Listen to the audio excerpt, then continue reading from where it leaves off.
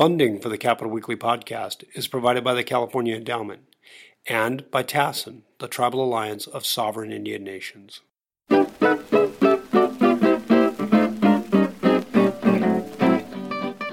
Hello, welcome to the Capital Weekly podcast. I'm here today with Tim Foster. Hello. And with our special guest, Paul Mitchell of Redistricting Partners and Political Data Inc., and who does all things redistricting and political strategy-wise. And we're going to talk today about a little bit of everything, I think. I'd like to find out a little bit about how Paul views the general election coming up and any other things. So, Paul, welcome. Hey, thanks for having me.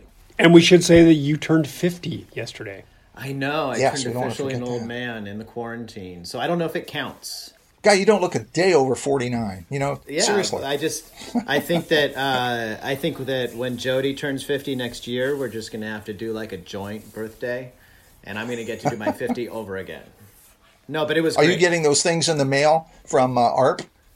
Not yet. That's what happened to me. God, when I turned 50, and all of a sudden my mailbox was loaded with flyers from ARP to join, to pay dues, to all the special values they had. I mean, it was unreal. I always associated ARP with old folks, but no, 50 started coming in. Yeah, I'll tell you. Well, I think there was actually like an interesting lesson here that applies to a lot of what we're experiencing, and that is that, for my 50th, we had been making all these elaborate plans, and there was this like kind of 50th birthday that I wanted, and it's obviously not what I got, but in the simplicity of like not being able to do a lot of other stuff, it was like spending time with Jody and Seneca, and they did a really creative birthday gift for me, which was really awesome, and it was just like it was. Can you describe that for people? Can you describe that for people who didn't see it? Yeah, so who's the actress that was in Wonder Woman? She did that video that was like this viral video that came out right at the beginning of the quarantine where they all sang segments of Imagine, and it all got kind of slammed together. It was obviously kind of panned by everybody. But what Jody did was kind of a play on that, where she got her son, who does filmmaking, to put together snippets of all of my friends and a bunch of my friends, not all of them, but like 15 folks singing different parts of a Cat Stevens song from Harold and Maude. And so those who are friends with me on Facebook can see it. I think I've also tweeted it. It's a really just cool video, and it was just like this touching thing. And it's the takeaway for me with a lot of what I experienced yesterday was, that when you cut away all the stuff that you can put into a birthday or a celebration and stuff like that, and you focus on just like your family and your friends and being grateful for what you have, it's a lot better than it was really what I needed. It was great. Yeah, and that video was really amazing, and there was a little, it was a who's who of California politics. There were a few thrown in there. Yeah, I guess I talked to Jody afterwards, and there was she didn't want to make it too political, and she wanted to have more of my friends and some of my friends that aren't political. But a couple folks snuck in there. It was actually really cool. And then also I also saw people sharing on Twitter some old photos from you, and it's amazing how much you were the guy with the long hair and the beard for a significant period of time, longer than I would have thought.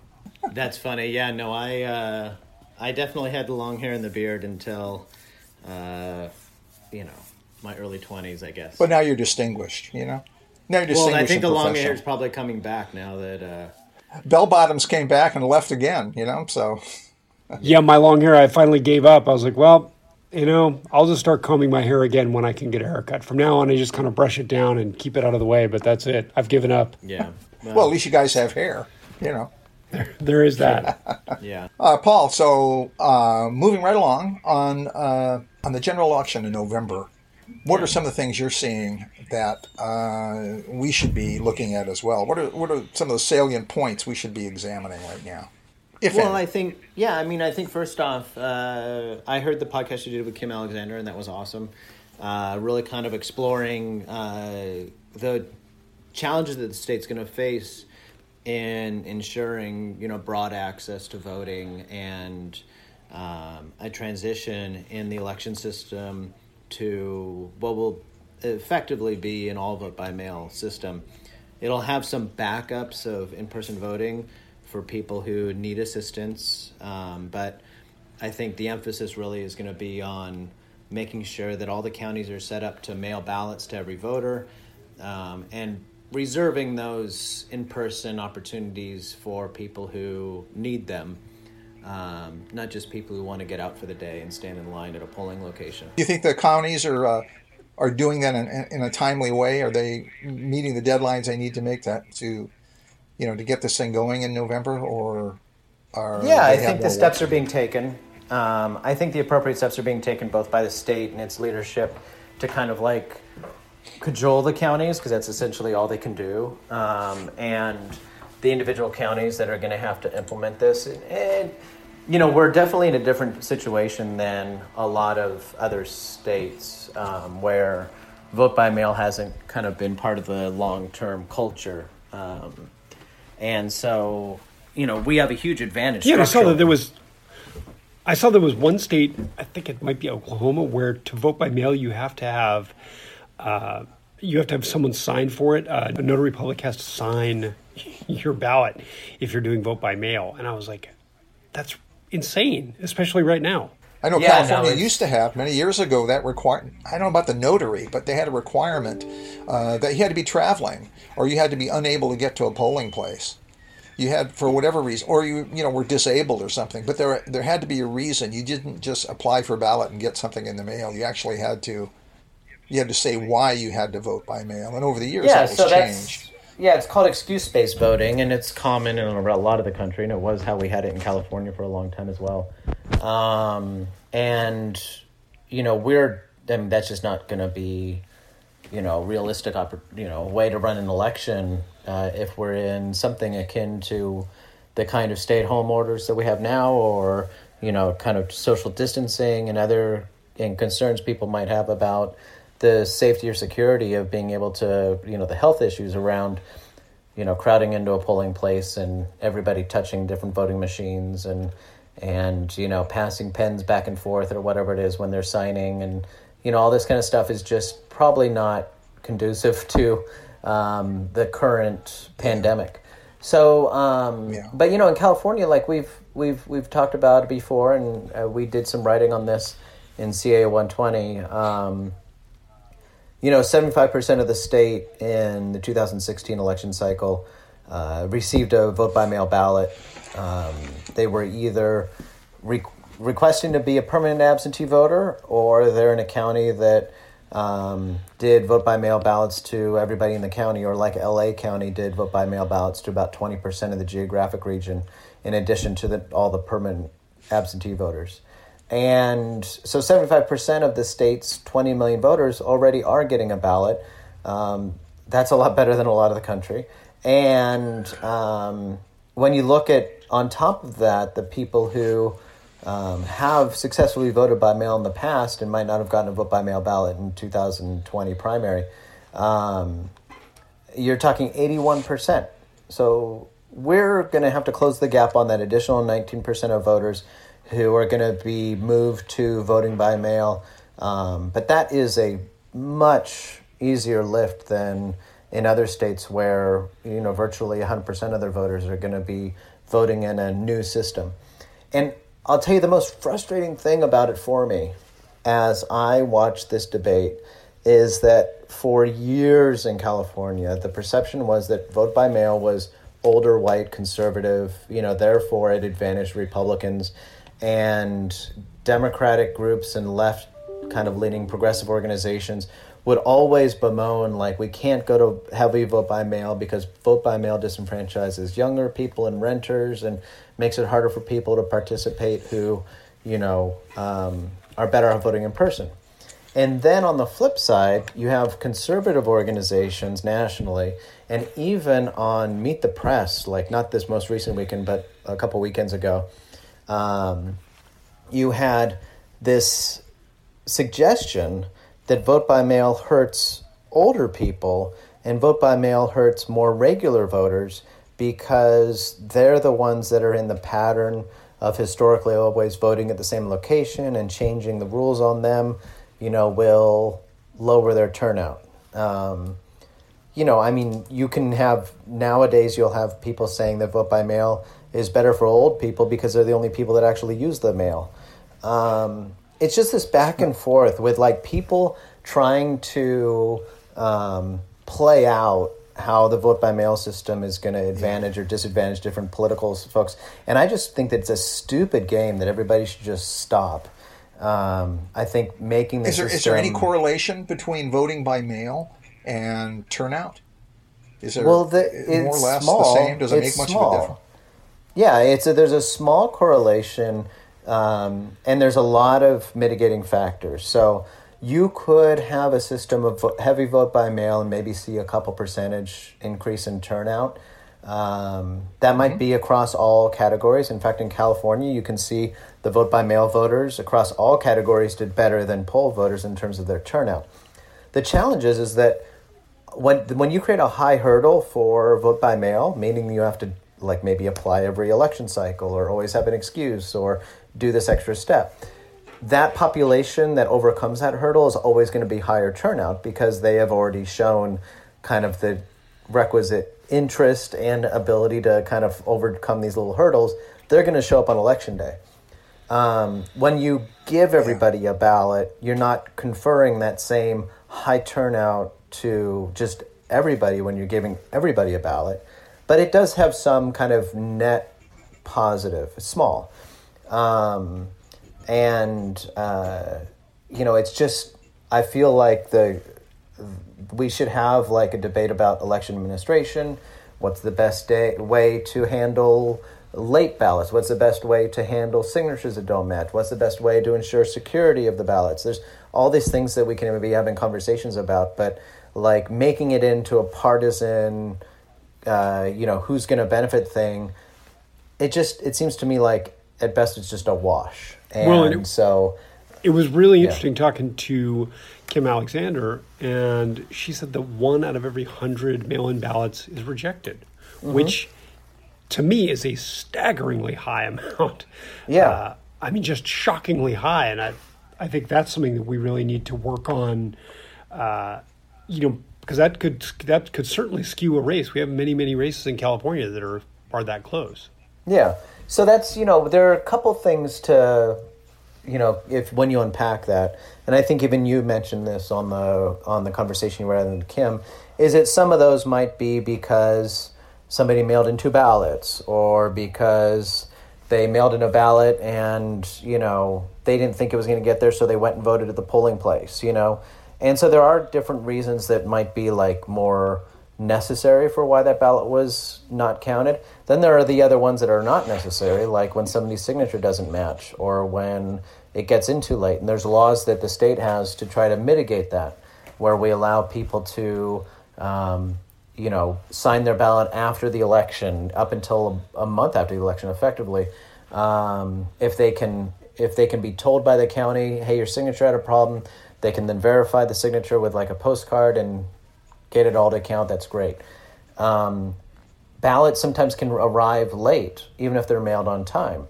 And in California, they even arrive to the wrong counties oftentimes. And so creating I think she said that was the most common reason. I think she said that was the most common reason that they arrive late.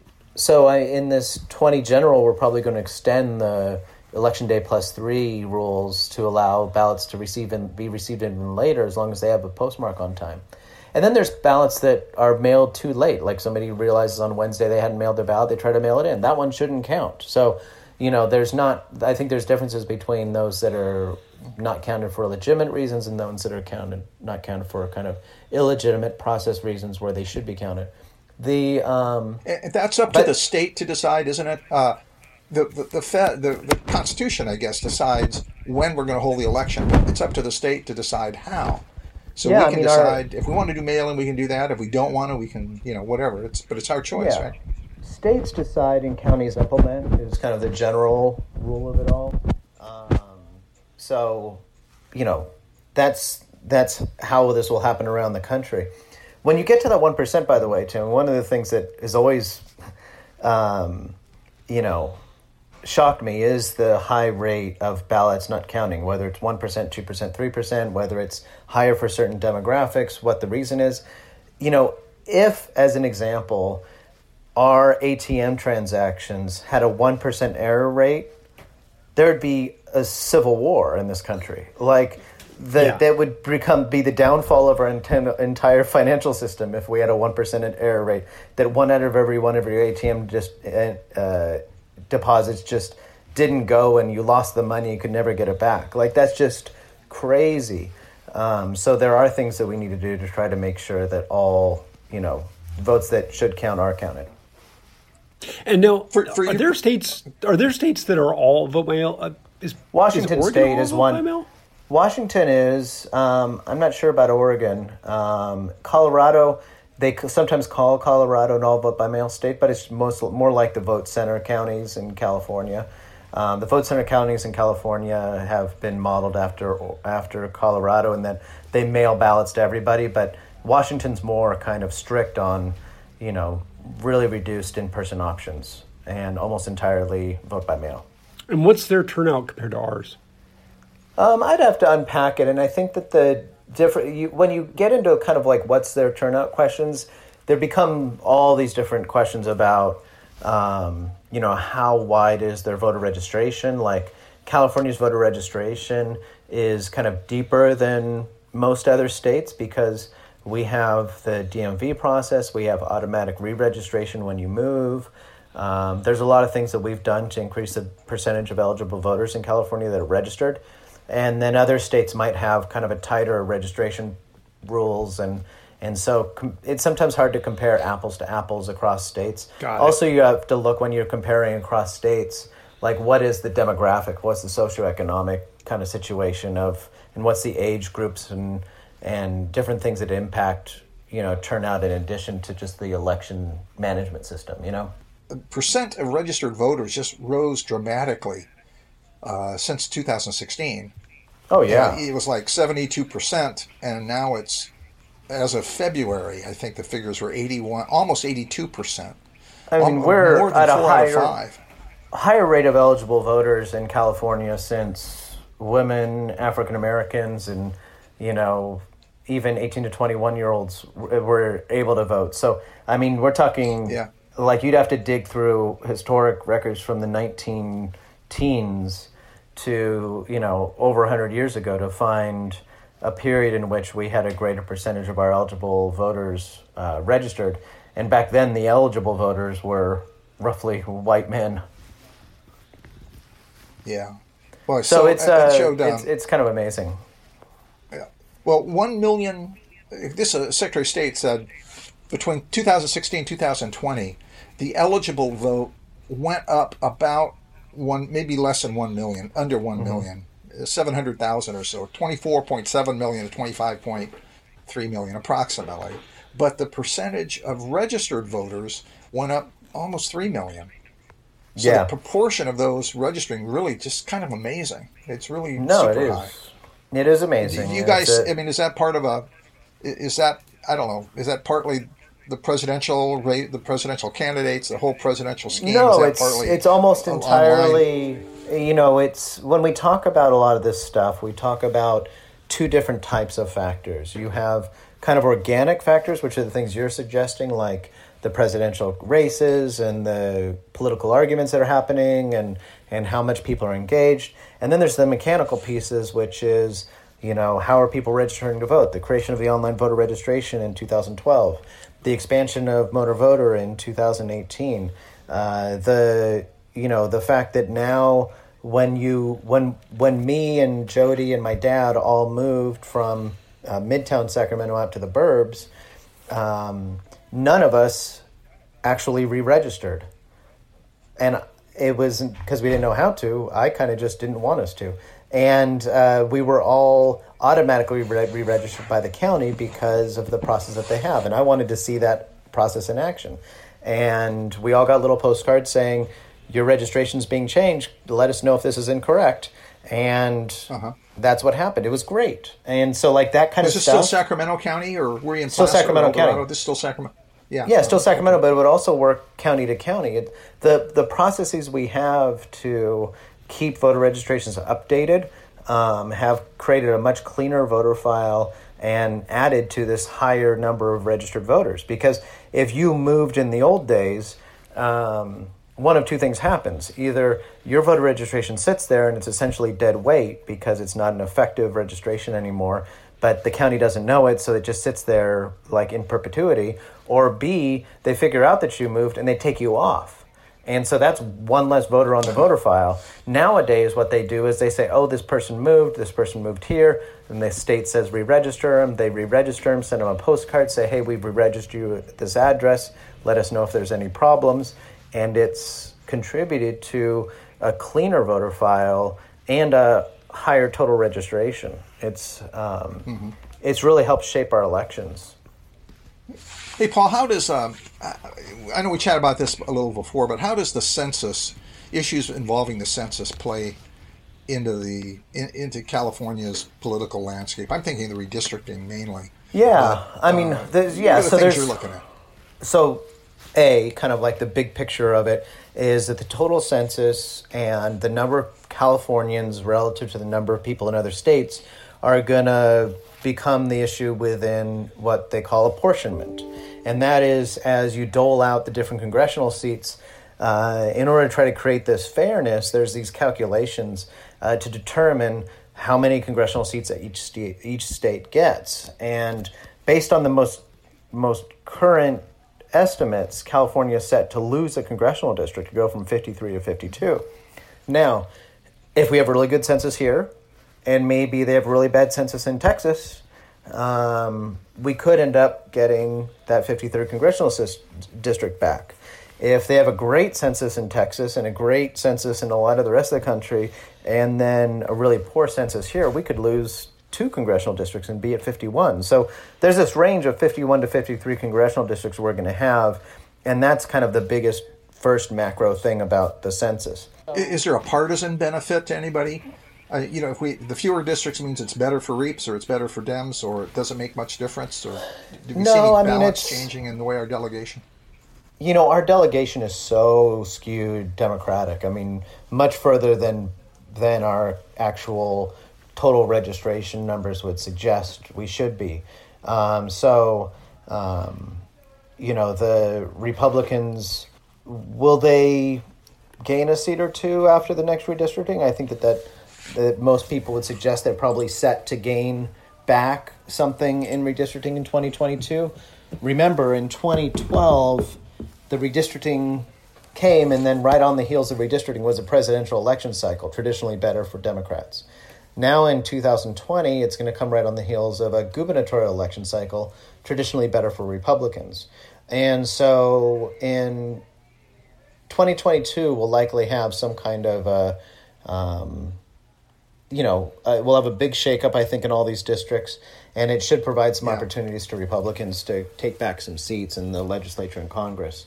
How much? I was talking to your colleague. I was talking to Matt Rexroad, and he had mentioned that this proposal to delay the census report, the final data in the census report, this is a Trump administration, to delay it by 120 days. Yeah. It could have a ripple effect down the line and compress the amount of time that you have to draw district boundaries. And where before you might have several months, now it could be compressed into, because of our deadlines with our commission in California, it could be compressed into a couple of weeks, which is basically impossible to get the data and then draw districts in 2 weeks. Mm-hmm. Is that something that's realistically going to happen when we get the final data, or you think this is going to go, the House would never approve it anyway, presumably, but what do you think? Well, I don't know that the House isn't going to approve it. I think the House is probably going to approve this delay in the census. I think it's to everybody's best interest to do that, given this, pandemic, the inability of the census to do the in-person canvassing they need to, and a lot of other kind of issues that are kind of fallout from the COVID-19 pandemic. You're right that if nothing changes in the law, that would mean that potentially we could be in a situation where the data comes out July 31st, and 2 weeks later the state has to have all their lines drawn, which is kind of ludicrous. I don't think that would happen.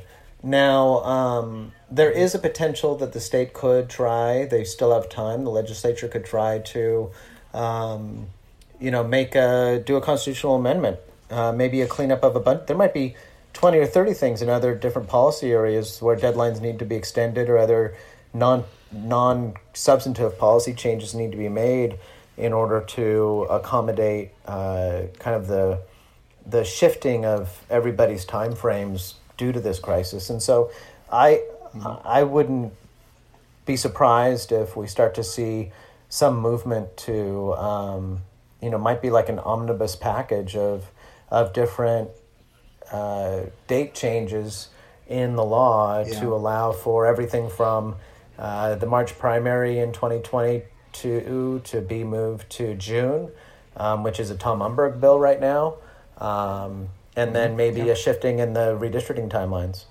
Paul, just one last question for you as a political strategist.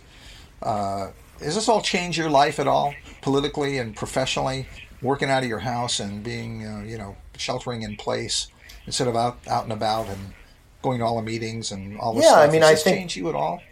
Same as everybody else, in the sense of like endless Zoom calls, and even when those people like me who do work at home a lot, now it's filled with kid and other people and other folks trying to get space and do work. And I'm literally recording this in this little closet that my daughter has filled with stuffed animals. Not my normal work environment. Hey, the audio is perfect, so you're deadening the sound. That's good. Yeah, that's what I figured.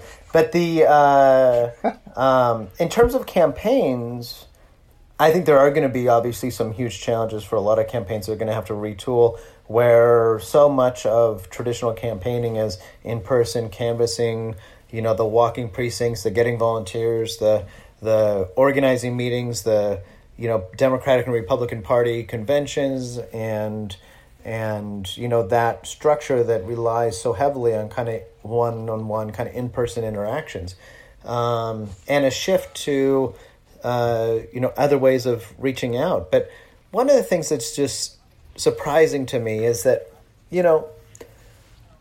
we didn't never plan for this pandemic, but the tools that we have with Zoom and obviously our internet access and the ability to quickly transition school from, on campus to distance learning. It's kind of amazing. We're very fortunate that this struck at a point where we had all this.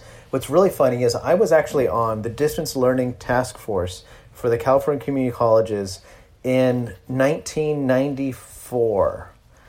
And back then there was this idea that like some education could be done by the internet, using FTP sites or downloading documents from wherever. It was just kind of nuts.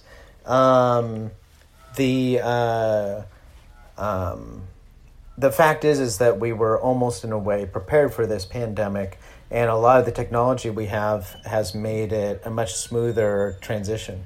I think the same is true for campaigns. For years, we've been developing more tools for people to reach out to voters digitally, using data from the voter file, tying it directly to Facebook and other digital ad buys, and allowing campaigns to target like that. The phone banking, not just phone banking like it used to be, where you have 30 sweaty college kids and an order of pizza in a packed room making phone calls for hours, but where now we send people phone lists that they can do the phone calling from their home and not have to be in like a big sweaty kind of packed room. The technology of campaigns has changed, and the use of email is another example. Emails have never had as good an open rate as they have during this crisis, and campaigns are being able to effectively use email. So at PDI, a lot of our focus has been not just how do we retool for this crisis, but how do we remind campaigns that you've had these tools all along and they work great for kind of this situation we're all in. So I think the campaigns will be able to pull off their work pretty seamlessly, even in this kind of crisis. Now, what is going on? So, talking about the campaigns, there, obviously the presidential campaign is sort of on hold right now. But what's going on with like California 125? I mean, California 25. They should be right in the midst of everything, but it seems like it's kind of on hold. Which one?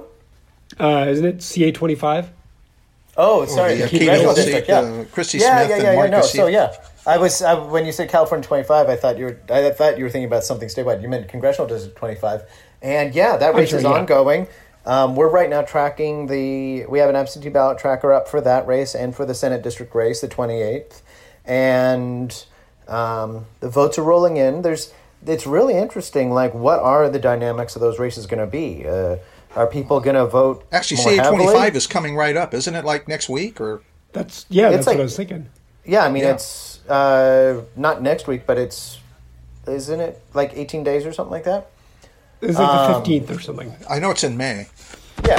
So I think it's like 18 days till that. But I mean, election. that's in a normal world, we would all be obsessed with this. I mean, I don't know why, because it's not going to really change anything. But this would be something that Capital Weekly would be absolutely talking about. And, I'm an obsessive Twitter watcher like the rest of us. I haven't even seen a peep about it on Twitter. Well, I mean, that's true for everything. I mean, it's almost like, I think whenever I watch the news, like, what news are we missing? Because, we have wall-to-wall coronavirus coverage on every network, and we're not talking about anything else. And that if there wasn't a coronavirus, we'd be having full network broadcasts about something. God knows what it would be. Yeah. The world, there are a lot of news things happening and a lot of stuff happening in politics that can't get any bandwidth because people just don't have an appetite for that news right now. So the congressional district race is ongoing. All the voters in that district know about it. They're getting mailers. They're getting phone calls. They're returning their ballots. And it'll be really interesting to see who participates. I don't think that anybody can tell you right now what that's going to look like. Right now, so far in the ballots returned, it is skewing very Republican in the first ballots returned. But we've had this conversation before, and it's true in almost every election that first wave is older homeowner, more conservative voters, and it's to be expected. So we'll see what ends up happening in this race. Great. Well, on that happy note, talking about older voters, Paul Mitchell, thank you very much. Thanks for your time. As usual, this has been very fun and informative. Tim Foster, thank you very much. Sure, thanks, Sean. And this is John Howard saying goodbye this time. We'll see you next time around. Thanks again. Ready, thank you. The Capital Weekly podcast is supported by TASIN, the Tribal Alliance of Sovereign Indian Nations.